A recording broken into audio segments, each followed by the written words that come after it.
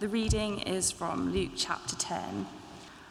After this, the Lord appointed 72 others and sent them on ahead of him, 2 by 2, into every town and place where he himself was about to go. And he said to them, "The harvest is plentiful, but the laborers are few. Therefore, pray earnestly to the Lord of the harvest to send out laborers into his harvest. Go your way. Behold, I am sending you out as lambs in the midst of wolves. Carry no money bag, no knapsack, no sandals, and greet no one on the road. Whatever house you enter, first say, 'Peace be to this house,' and if a son of peace is there, your peace will rest upon him. But if not, it will return to you. And remain in the same house, eating and drinking what they provide, for the laborer deserves his wages. Do not go from house to house. Whenever you enter a town and they receive you, eat what is set before you. Heal the sick in it, and say to them, 'The kingdom of God has come near to you.' But whenever you enter a town and they do not receive you, go into its streets and say, 'Even the dust of your town that clings to our feet, we wipe off against you.' Nevertheless, know this, that the kingdom of God has come near. I tell you, it will be more bearable on that day for Sodom than for that town. Woe to you, Chorazin! Woe to you, Bethsaida! For if the mighty works done in you had been done in Tyre and Sidon, they would have repented long ago, sitting in sackcloth and ashes. But it will be more bearable in the judgment for Tyre and Sidon than for you. And you, Capernaum, will you be exalted to heaven? You shall be brought down to Hades. The one who hears you hears me, and the one who rejects you rejects me, and the one who rejects me rejects him who sent me." The 72 returned with joy, saying, "Lord, even the demons are subject to us in your name." And he said to them, "I saw Satan fall like lightning from heaven. Behold, I have given you authority to tread on serpents and scorpions, and over all the power of the enemy, and nothing shall hurt you. Nevertheless, do not rejoice in this, that the spirits are subject to you, but rejoice that your names are written in heaven." In that same hour he rejoiced in the Holy Spirit and said, "I thank you, Father, Lord of heaven and earth, that you have hidden these things from the wise and understanding, and have revealed them to little children. Yes, Father, for such was your gracious will. All things have been handed over to me by my Father, and no one knows who the Son is except the Father, or who the Father is except the Son, and anyone to whom the Son chooses to reveal him." Then, turning to the disciples, he said privately, "Blessed are the eyes that see what you see. For I tell you that many prophets and kings desired to see what you see and did not see it, and to hear what you hear but did not hear it." Thank you very much, Annika. Now, please keep your Bibles open to that passage as we study it together, and let me pray as we begin.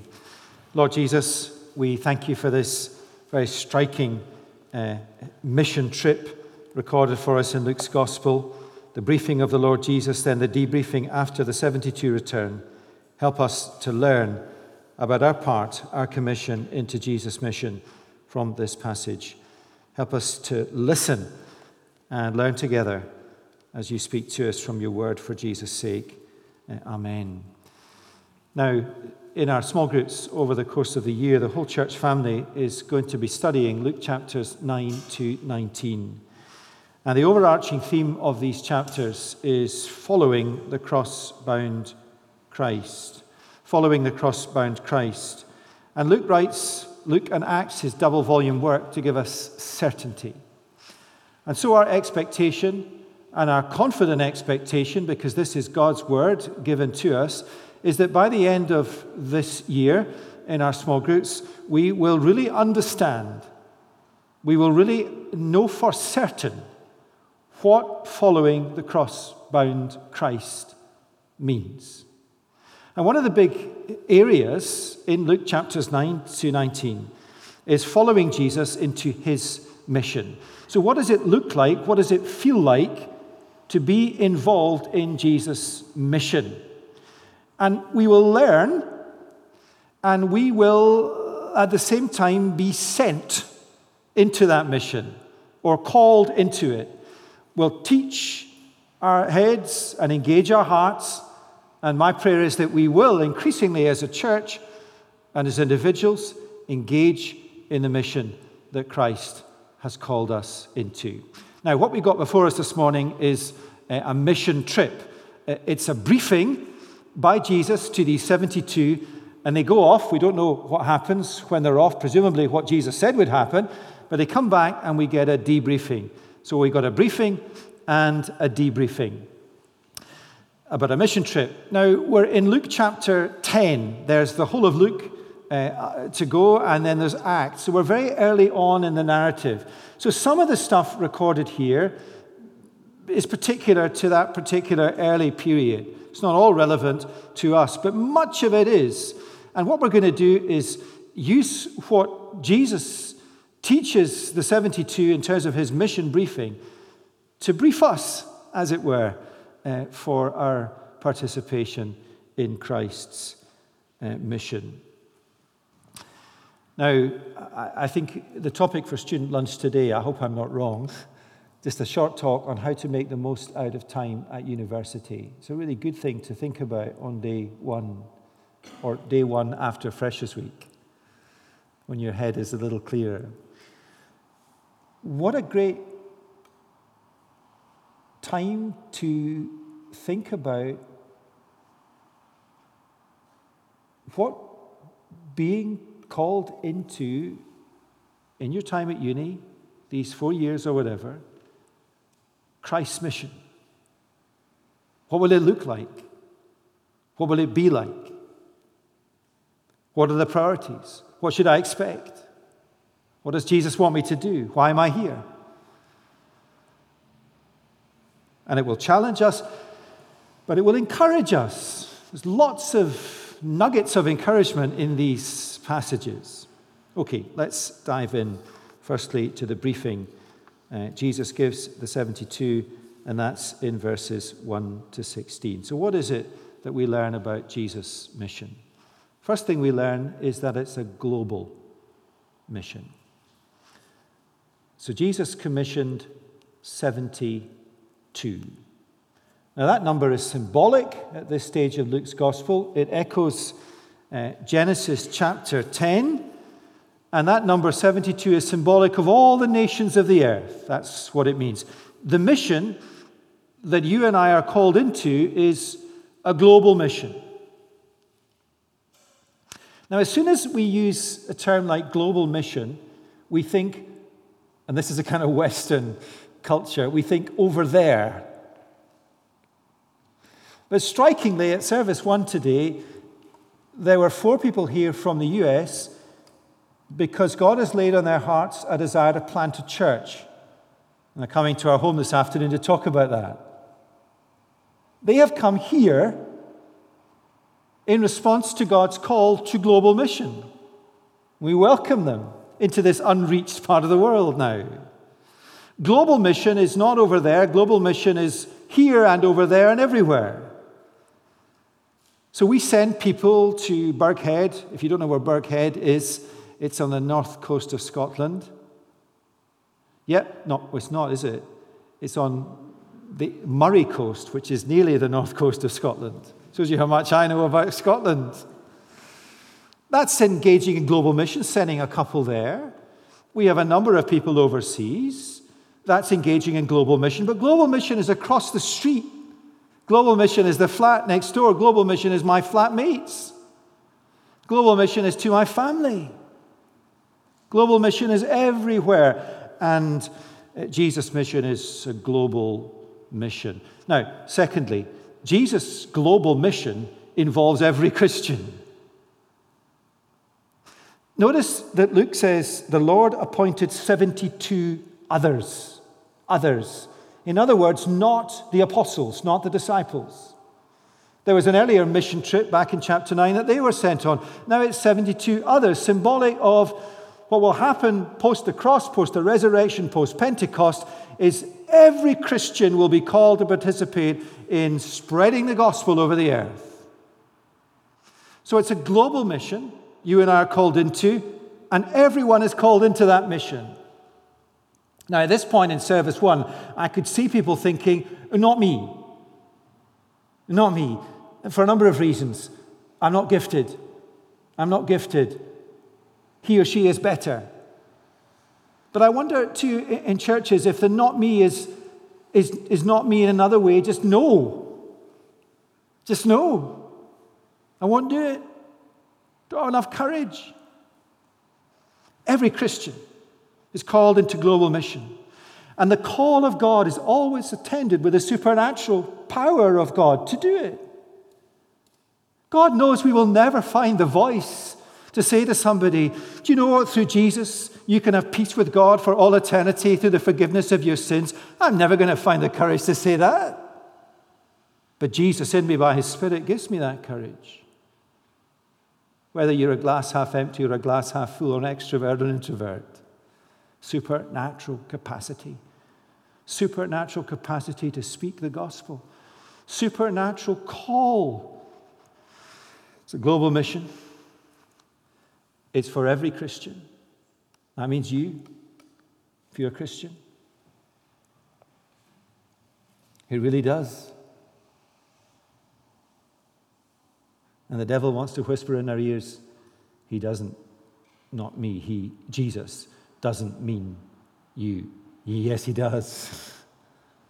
Yes, he does. And that's not a rebuke, it's a call, it's an invitation, it's an encouragement. Yes, he does mean you. He does mean you. He means me. It's a global mission. It's a mission for every Christian. And then something very important. It is Jesus' mission that he commissions us into. It's his mission. Notice in verse 1, he sent them. So when you engage in evangelism, you are being sent by the Lord Jesus. A point repeated in verse 2, the harvest is plentiful, but the laborers are few. Therefore pray earnestly to the Lord of the harvest to send out laborers into his harvest. Pray and be willing to be the answer to that prayer. Sent out, called by the Lord of the harvest. It's a global mission that involves you, and you are called into Christ's mission. It's his mission. It's his global mission. And the harvest is his harvest. He ripens. He brings people to the point of faith. And your commission and mine is to, what a job it is, bring in the harvest. Bring in the harvest. That's a great thing. Now, what does that look like? Well, think of, let me see if I can remember 25 years back to university. What hasn't changed? Well, not everyone is a Christian. That hasn't changed. Whether in your flat, your hall, on your course, what do you not know? You don't know where the harvest is. You don't know who God has and who is working in our heart. You don't know that. Now, we'll get to what we are to do in a minute. We are to speak the gospel. But God says to you, look, I want you in your 4 years at uni. I want you to gather in that harvest. It's there. Or to our church, as this building gets redeveloped, so take a look. It'll not be like this much longer. How are we going to use this building to gather in the harvest? What a job that is, isn't it? It's not go and invent a strategy for mission. It's not go and work out what you're to do. It's go and gather in the harvest. Now, you're sitting here, and earlier on you were thinking, I can't do this. And he doesn't mean me. He means that person who's more gifted. Now we're thinking, well, there is no harvest. Yes, there is. Look at us. We are the harvest. We are the harvest. We send people to East Asia. What a harvest there is there. Whereas the harvest in Morningside in these streets. One of the good things about coronavirus, well, there aren't many good things. One of them is that the doors are open and you can walk up the street and you hear the singing. And it's amazing how many people I see loitering at the gate and looking at me. People hear. And that's a metaphor for us going out to speak the gospel. There's a harvest. And would we believe that more than we do? Would we have the confidence that in our courses, in our workplaces, in our streets, in our neighborhoods, in the community where God has placed us as a church, there is a harvest to be gathered in? We cannot manufacture the Holy Spirit's work in people's lives. But we trust and believe the promise, there's a harvest to be gathered in. There is a harvest, and what an encouragement that is. Bring it in. Yes, you. Jesus says, I want you to gather it in. And the question is, do we believe that there is a harvest to be gathered in Morningside, in the universities, or in the city, in Scotland, in the UK, in Mali, in China, in the United States, in the Middle East? But let's not get carried away. In my street, in my school, in my flat, in my family. And the Lord Jesus says, there is. So, mission is global.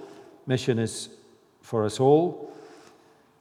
Mission, it is Christ's mission we are called into. We are given supernatural power and capacity. It's his harvest. There is a harvest. We are to gather it in. And just as we're kind of riding on cloud nine, this is a great motivational speech from Jesus. He gives us other stuff. Like, this is dangerous. Look at verse 3. Go your way. Behold, I am sending you out as lambs in the midst of wolves.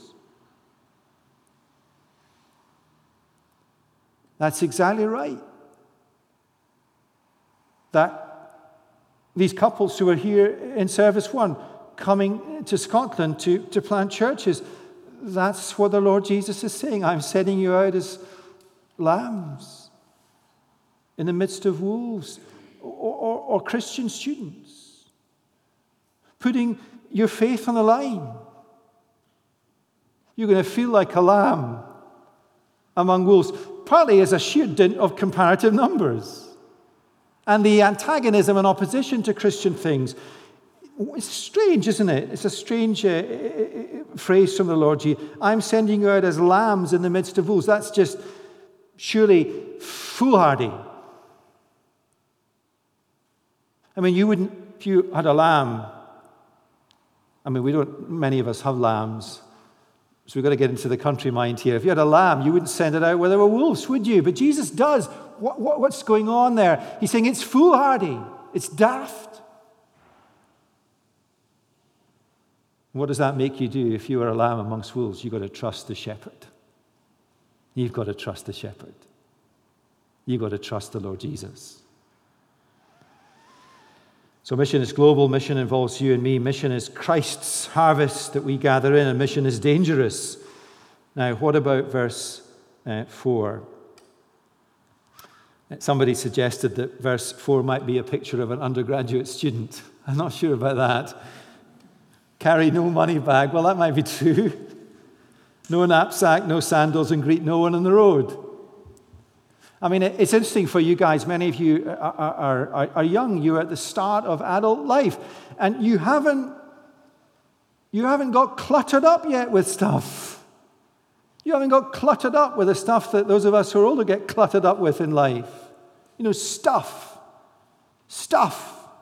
We amass stuff. And the call to mission here is travel light.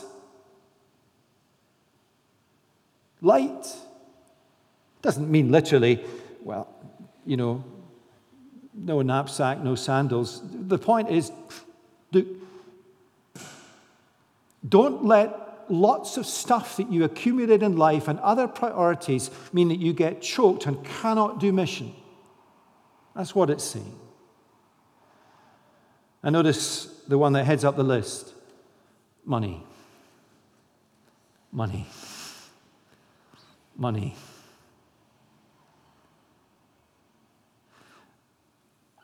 I think it would be fair to say that the Bible has a lot to say about the idol of money.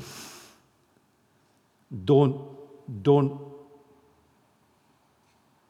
feel you can't engage in mission because it means that you will not have stuff. It's absurd to say carry no money bag when you go out in mission. The point there is that Jesus will provide, and he has. And we've seen enough in church life here to know that Jesus will provide. For example, planning Redeemer. We did it. In some ways it was a bit daft. I kind of thought it was a bit daft. Could we do it? Could we do it? Could we do it? And yet God provided. And many of you have come to take up these places where people left.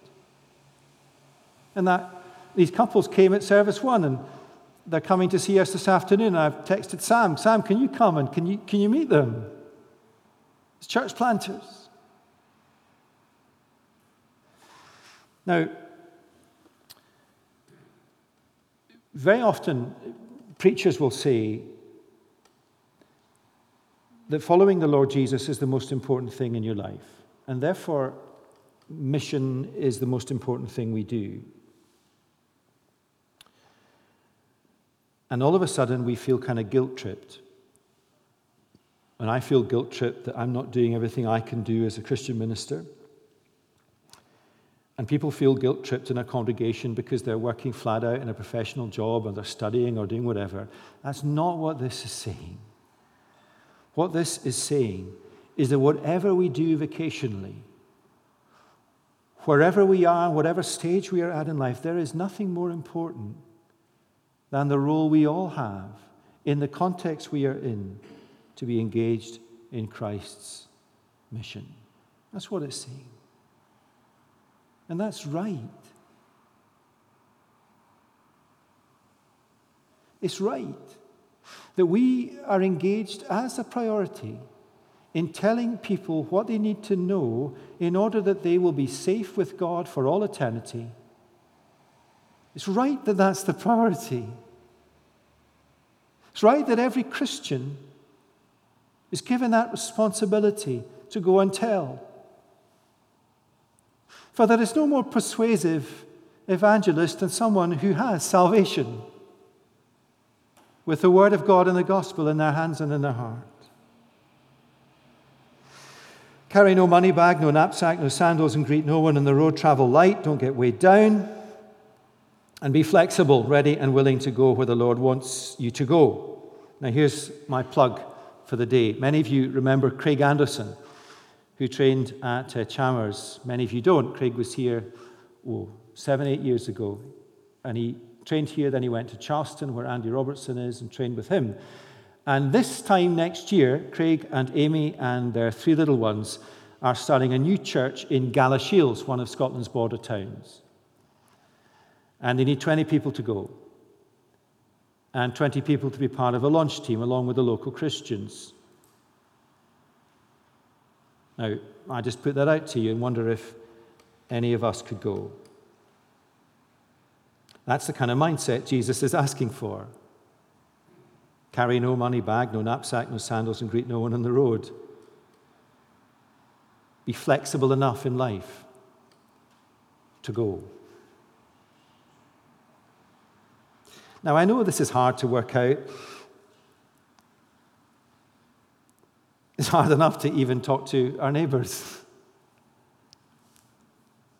But God provides. He provides the means, the money, the opportunity, the voice, the answers, the Holy Spirit. We just need to go.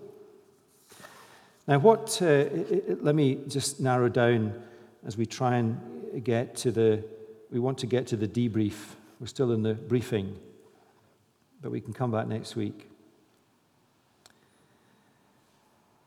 What's really important when we think about mission is that mission is speaking the gospel. Now, this is really, really important. Mission is speaking the gospel. Why? Because the message to humanity that they can have peace with God through the forgiveness of sins achieved by Jesus' death and resurrection is what saves people. There are many things we do that are an expression or a consequence of our faith, but mission is telling people that. That's the heart of it. Jesus made it clear to us, and we've seen this in Luke, that speaking that message was his priority. That is why I've come, he said. It is what he commissioned the apostles to do. It is what he commissioned the 72 to do. It is what he commissions us to do. So look at verse 5. Whatever house you enter, first say, peace be to this house. Now, let's just pause and ponder that phrase, peace be to this house. Now, I've just said to you that mission is telling people that through Jesus their sins can be forgiven. That's the message. And here Jesus is saying, here's the message, peace be to this house. Peace be with you. Peace be with you. Now there's a massively misunderstood phrase. Let's see what it means biblically. Turn back in your Bibles to Luke chapter 1, verses 76 to 79. Luke chapter 1, verses 76 to 79. This is Zechariah's prophecy about his son John the Baptist. Luke 1:76, and you, child, will be called the prophet of the Most High, for you will go before the Lord to prepare his ways, to give knowledge of salvation to his people in the forgiveness of their sins. Salvation is the forgiveness of sins. That's what salvation is. Verse 78, because of the tender mercy of our God, whereby the sunrise shall visit us from on high, to give light to those who sit in darkness and in the shadow of death, to guide our feet into the way of peace. The way of peace is the way of forgiveness. To be at peace with God is to be a forgiven sinner. To be at peace with God is the judgment of God being removed. Peace is an objective reality. It is what the Christian has, peace with a holy God. That's the message we are to proclaim. One more cross-reference, Luke 7:48 to 50. Jesus' encounter with a sinful woman. And he said to her, your sins are forgiven. Verse 48 of chapter 7, then those who were at table with him began to say among themselves, who is this who even forgives sins? And he said to the woman, your faith has saved you. Go in peace. Your sins are forgiven. Go in peace. Now, Christian mission,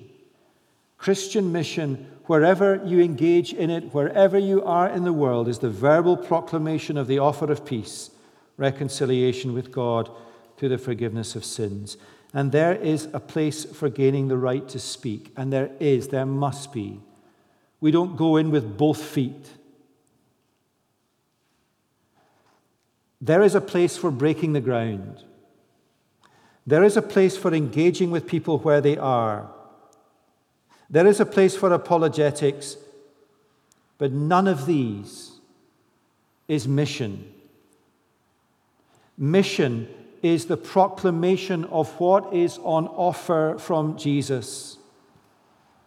You see, in the end of the day, all these things are important. But remember back to the beginning of the briefing from Jesus. He's sending us out into his mission, his harvest. We don't know where it is. So we've got to get to the point where we say to people, do you know that Jesus offers you peace with God through the forgiveness of your sins? We've got to say that. We've got to say it from the Bible. We've got to tell the truth.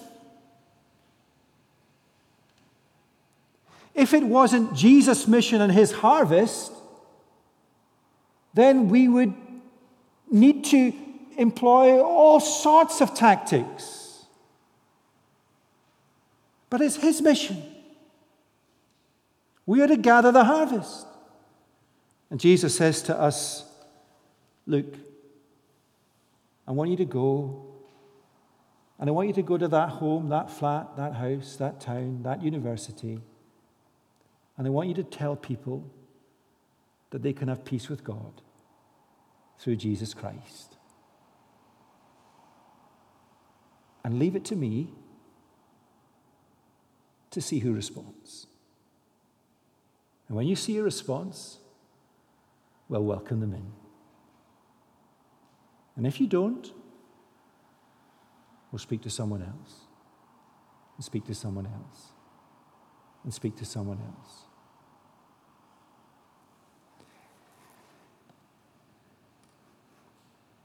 In some ways, the call to mission in the Christian life is very simple. And yet, if I look at my own life, we stand on the brink of, is it really that simple? Is that what I'm to do? Do you mean me? Is there a harvest?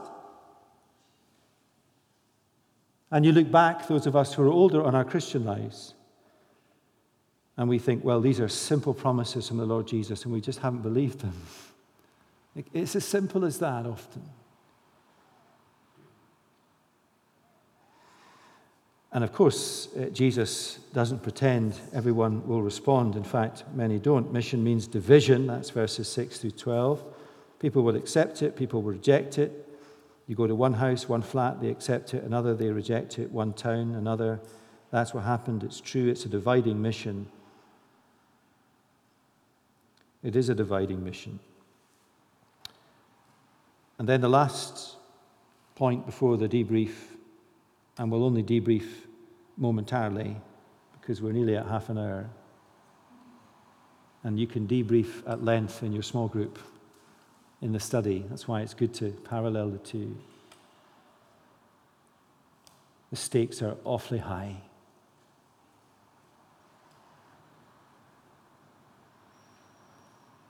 To reject Jesus is terribly serious, for there is everlasting judgment.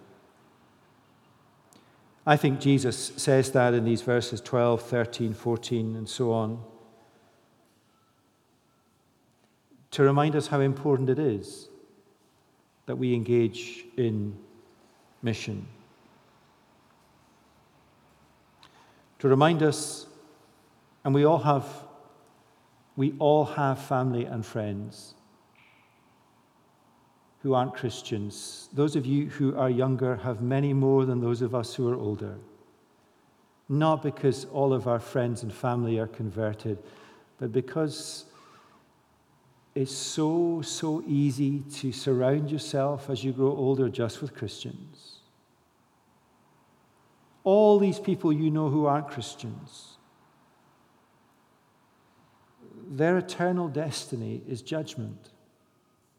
That's not to be a rod on our back. That's to be a gracious prompt to our heart. So serious. And so they go, and they come back. Now, my clock has hit 30 minutes. The soup is on. The debriefing. Okay, all I want to tell you is this. What do you expect in the debriefing, verses 17 to 24? Here we all are back after our mission. We're kind of bruised, battered, a little tired, hungry perhaps.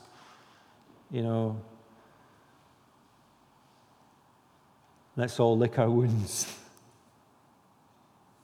The dominant word in verses 17 to 24 is rejoice. It was a shock to me this week. We have these ministry prep meetings for our sermons, and one of the team said, look, we've got to bring that's what it says. We don't expect it to say rejoice, but it says rejoice. They came back rejoicing.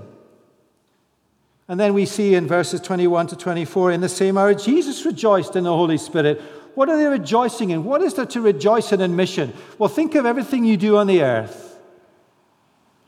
What a wonderful thing it is to be part of the reconciliation of humanity to God.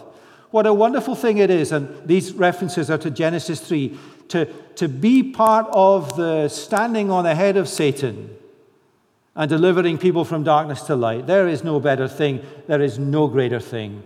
And there isn't. And that is a joy and a rejoicing that is otherworldly. And many Christians, many churches do not experience that joy and that rejoicing for one simple reason. They will not go. They will not go. They just won't go. Because your mind is saying, not me, I can't, I don't want to.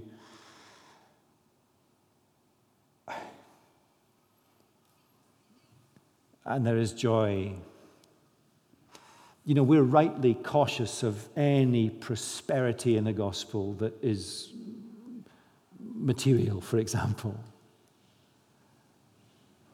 But we need to embrace the blessings and the privileges of the Christian life and engaging in mission, which is joy and rejoicing. And when you have the privilege, having spoken the gospel to many people, of pulling in their harvest, then the joy you experience, and it is unbridled joy, is the same joy that the Son, the Lord of the harvest, experience as Father, Son, and Spirit in concert lead someone to faith and use you in the process. That's joyful. That's wonderful. Now, my prayer for Chalmers this year, and for you all as undergrads, and those of us who, like me, cannot remember what that was like, apart from the fact it wasn't all that different, that we will all be convinced by God and His Word that the commission into Christ's mission means you and me. And there's a harvest. There's a harvest for us to bring in. That's what Jesus says. That's what Jesus says. Whether it's in Mali or Morningside, on the other side of the world or across the road, let's believe the promise and go out. Let's pray. Lord Jesus, thank you for this Bible passage. Encouraging, challenging, realistic. Help us simply to listen and to do what it says and to believe Jesus' promise. For His sake we pray. Amen.